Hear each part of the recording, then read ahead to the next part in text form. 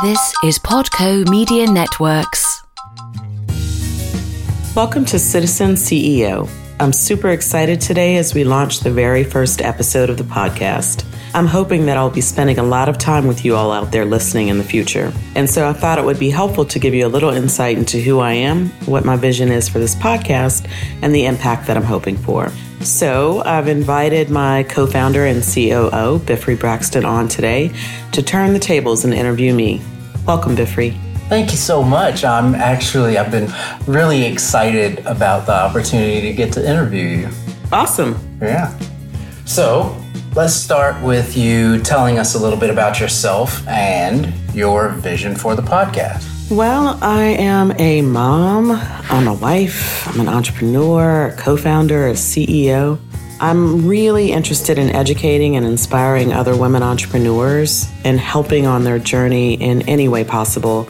So my hope for this podcast is that we will be a source of information, a source of insight and inspiration for fellow female business owners. I just rattled off a bunch of titles a moment ago. All those titles really represent different responsibilities and different parts of me. Balancing all of that and making it work can be quite a daunting task.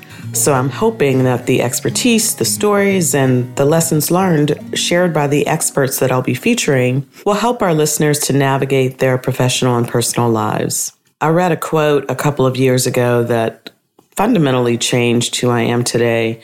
And that quote was something that the growth of the entrepreneur is directly tied to the growth of the company.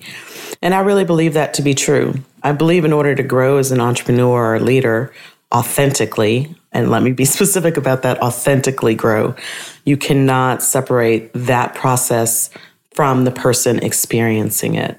So it's my hope that my conversations with all of the experts will inform and inspire women holistically, considering the person and the profession that they're in. Yeah. What kind of experts do you intend to feature who are going to, inspire as you're hoping? So I've spent most of my career serving the federal government. So I'll be talking about the business of working with the government from the inside and from the outside. Each week, I'll be talking to experts in technology, business development, cybersecurity, you name it, hoping to bring some insight about the ins and outs of working with the government. They will be rich conversations from the industry's brightest minds. Now, while the government is the industry that we're focusing on, I think our listeners will often find that our experts' insights will be applicable to any industry. Yeah, that's great. So you were telling us about some of those expert insights. Tell me more about your expertise and your company, our company, Applied Development. I love what we do at Applied Development. We empower people of all abilities to share their brilliance. We help folks to communicate, be it sign language interpretation for the deaf or hard of hearing, reader services for those that are blind or low vision, or providing advocacy and outreach for those communities. We also help to make sure that your messaging is communicated and received as intended through services like 508 compliance, strategic communications, technical writing, graphic design. Agencies like the VA, various components of the Department of Defense and DISA trust us every day to lead the way to better tomorrows. Today, we're currently in 14 federal agencies as a prime contractor in 24 states. And I love what we do because it gives us the privilege of doing well while doing good. Yeah, that's something that I love about this work too. So tell me how you went from 0 to 14 agencies, 24 states. Let's start with what inspired you to start this business? And then also, how do you maintain that inspiration? So I spent several years working in the government contracting space prior to starting Applied Development. I primarily worked for several of the large consulting firms out there.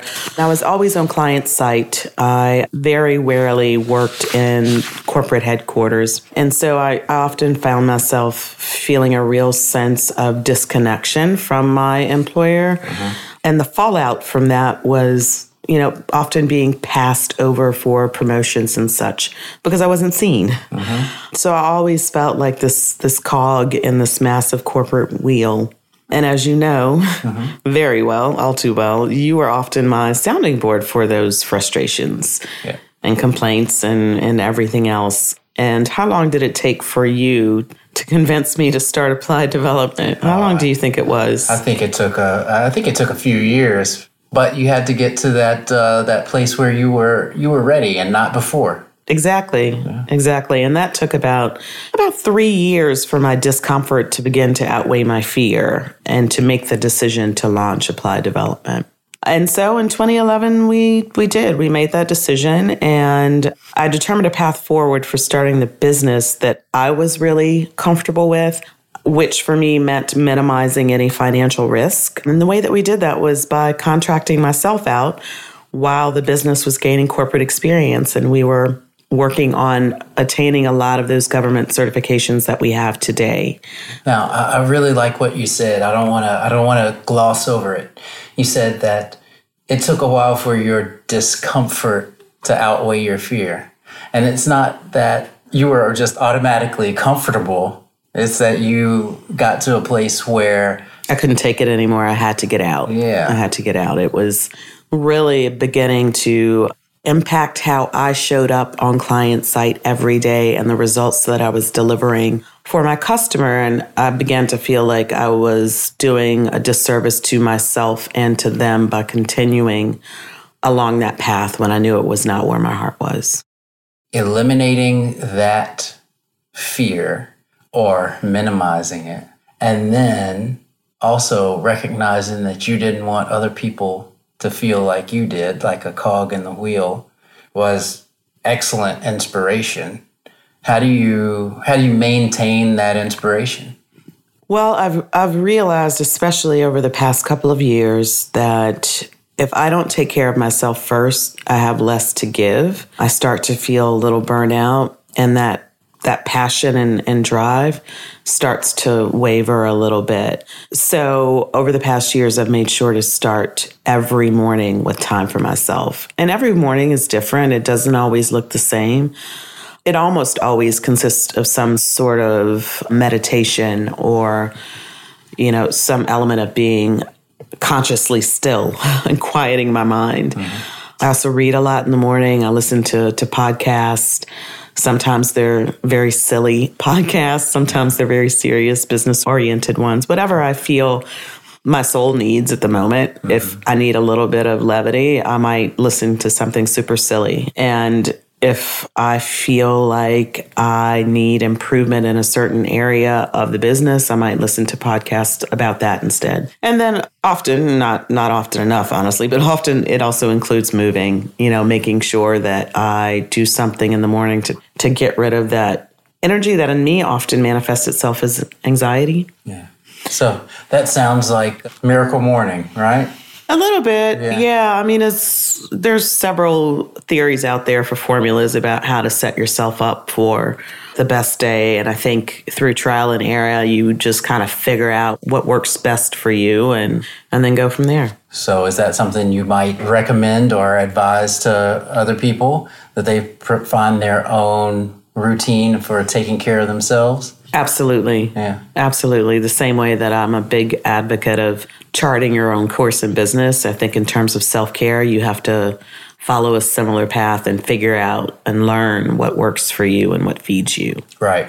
What other advice would you have for anybody thinking of starting their own business? Because it sounds like it was a bit of a path for you just to get there. And I recall, it seems like a thing that would only benefit you when I was trying to convince you to do it. But, obviously there were some other things that would keep you from doing it. So what other advice would you have for people who might be in that same place? I think it's really important when you're starting out to do two things. To one, know yourself and to know your market. Knowing yourself, your strengths, your weaknesses, what you like to do, what you don't like to do, can go a really long way in helping you to manage all that's required when you're starting a business such as ours. Mm-hmm. For me, especially in the early years, I often found that navigating the terrain between being strategic and tactical was really challenging. Mm-hmm. And as a small business owner, you are often required to. You don't have the luxury of having a corporate infrastructure to be able to purely focus on things like vision and strategy. You have to get your hands dirty and in every single cookie jar. It can be tough being in the weeds and at 10,000 feet at the same time. Exactly. And you often hear this business advice from folks. I don't know how many programs I've been to where we've been consistently advised to focus on working on their business and not in the business, right? Which is so much easier said than done. And when you hear people say that, what they're essentially saying is they're talking about strategy, right? Working on the business is strategy versus tactics, which is working in the business or operations, as people like to call it.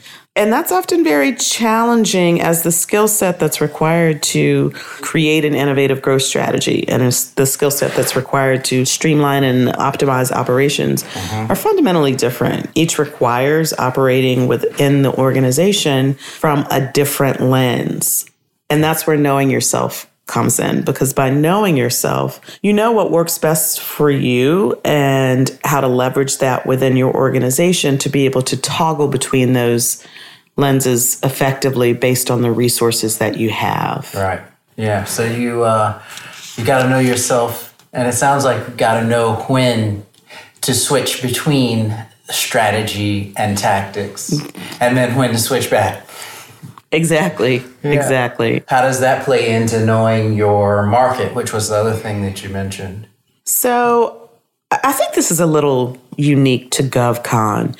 When I talk to other contractors in the government space and we talk about market research, I don't often hear of other firms really leveraging market research to its fullest potential and power. The conversation very quickly moves to opportunity identification. Specific opportunities or RFPs that are out there publicly, like on FBO or some of the other sites that we use to find out about business or what's coming up in a particular agency's forecast. And what I found is that there's really not enough emphasis on the why we choose the agencies we do and the why we choose the opportunities that we do. And the understanding of the answers to those questions is really where market research comes into play. They should be driving those decisions. But I think a lot of us, especially the smaller businesses, we're so busy trying to seize opportunity that we're not often making sure that it's the right opportunity for us and our business and where we're headed. Yeah, it took us a long time to get to a place of data-driven decision making. Absolutely. What do you think was the impetus for really committing to that change?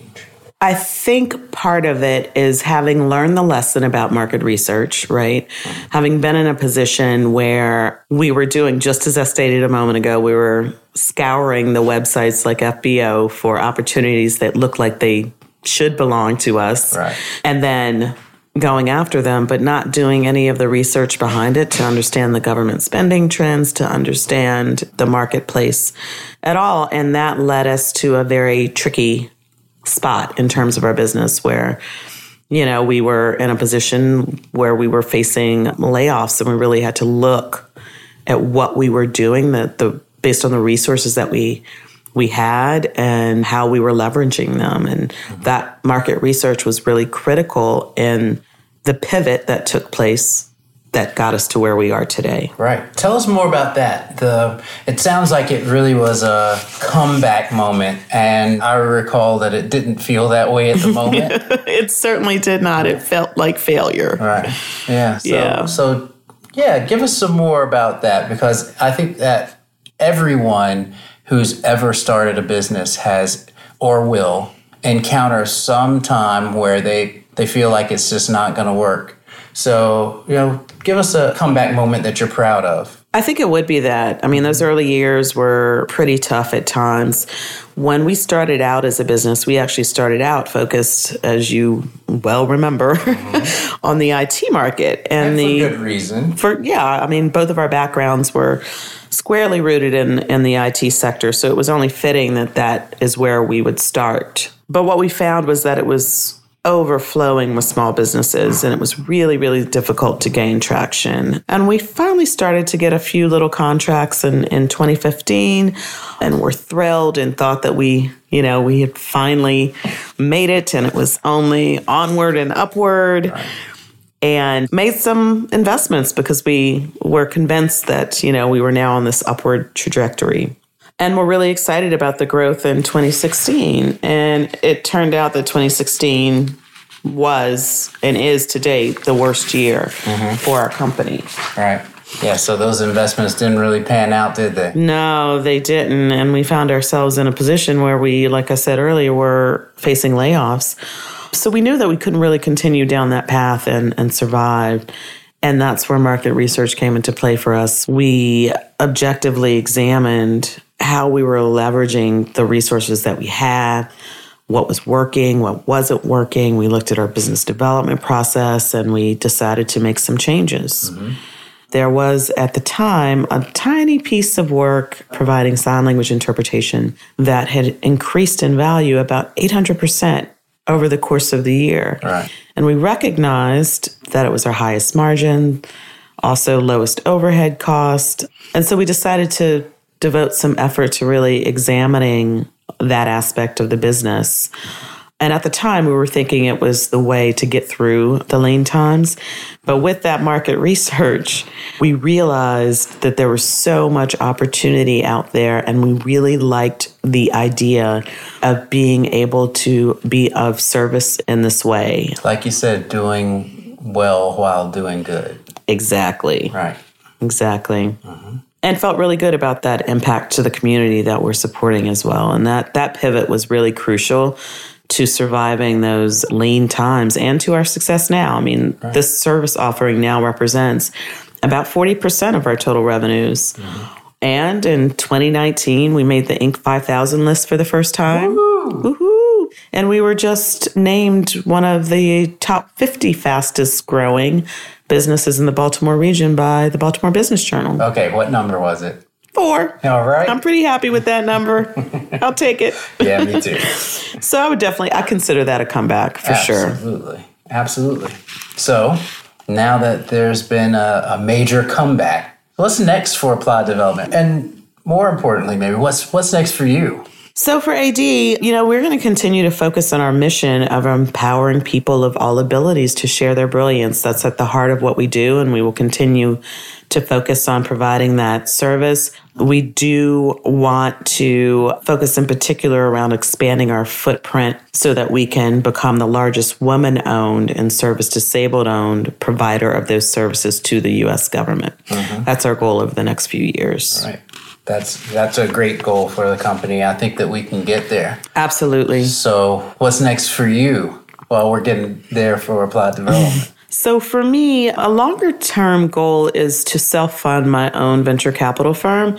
I really want to do that within the next 3 to 5 years, with a focus in particular on mentorship and bridging the funding gap for women of color and women veterans in particular. Right. You really already have committed to mentorship. I've seen, I don't know how many companies would you say that you've already mentored women entrepreneurs just in the time that we've had Applied Development going? I think within the past few years, probably about 10 businesses that we've supported and at some stage in their growth. And it's interesting because I get so excited when we take on a new mentee and they start coming into the offices as we are, pulling the curtain back and allowing them to really see how the sausage is made. You get accustomed to that interaction and being able to see the impact. And then slowly but surely, those visits start to get less and less because they're experiencing their own success and they're starting to win contracts and get work. And then they fly the coop. Yeah. And we still mentor from afar. We do conference calls and video conferencing and that sort of stuff. But it's a little bittersweet for me when that happens, which is, I think, why we continue to provide mentorship for others. It's been such a critical part of our success that it's incredibly important for me You mean to do that. receiving mentorship? Receiving mentor, yes. Right. Yeah, absolutely. And so because of that, I want to put skin in the game. While we're providing that mentorship, I want to invest in other firms to ensure that they have the opportunities that we've had and to help them understand how to build, how to measure, how to learn, when to pivot, how to chart their own course. I've learned so much over the past several years that I really feel like it's my duty to share and help other women. All right. Yeah. Well, that's fantastic. And I think you'll be able to, really be proud of that for even after applied development isn't here anymore. Should that happen in the future, I hope so. All right. I hope so. Well, I look forward to that. It's been really fantastic talking to you about this. It's a special thing for me because we're often, like you said earlier, either, very strategic or very tactical. So taking a moment to reflect. It's so valuable. Isn't it? It's super valuable. Yeah. So thank you very much. Thank you. And thanks to you all for listening and for joining me for this first episode of Citizen CEO. I hope you'll tune in to hear more insights and inspo from other women business owners.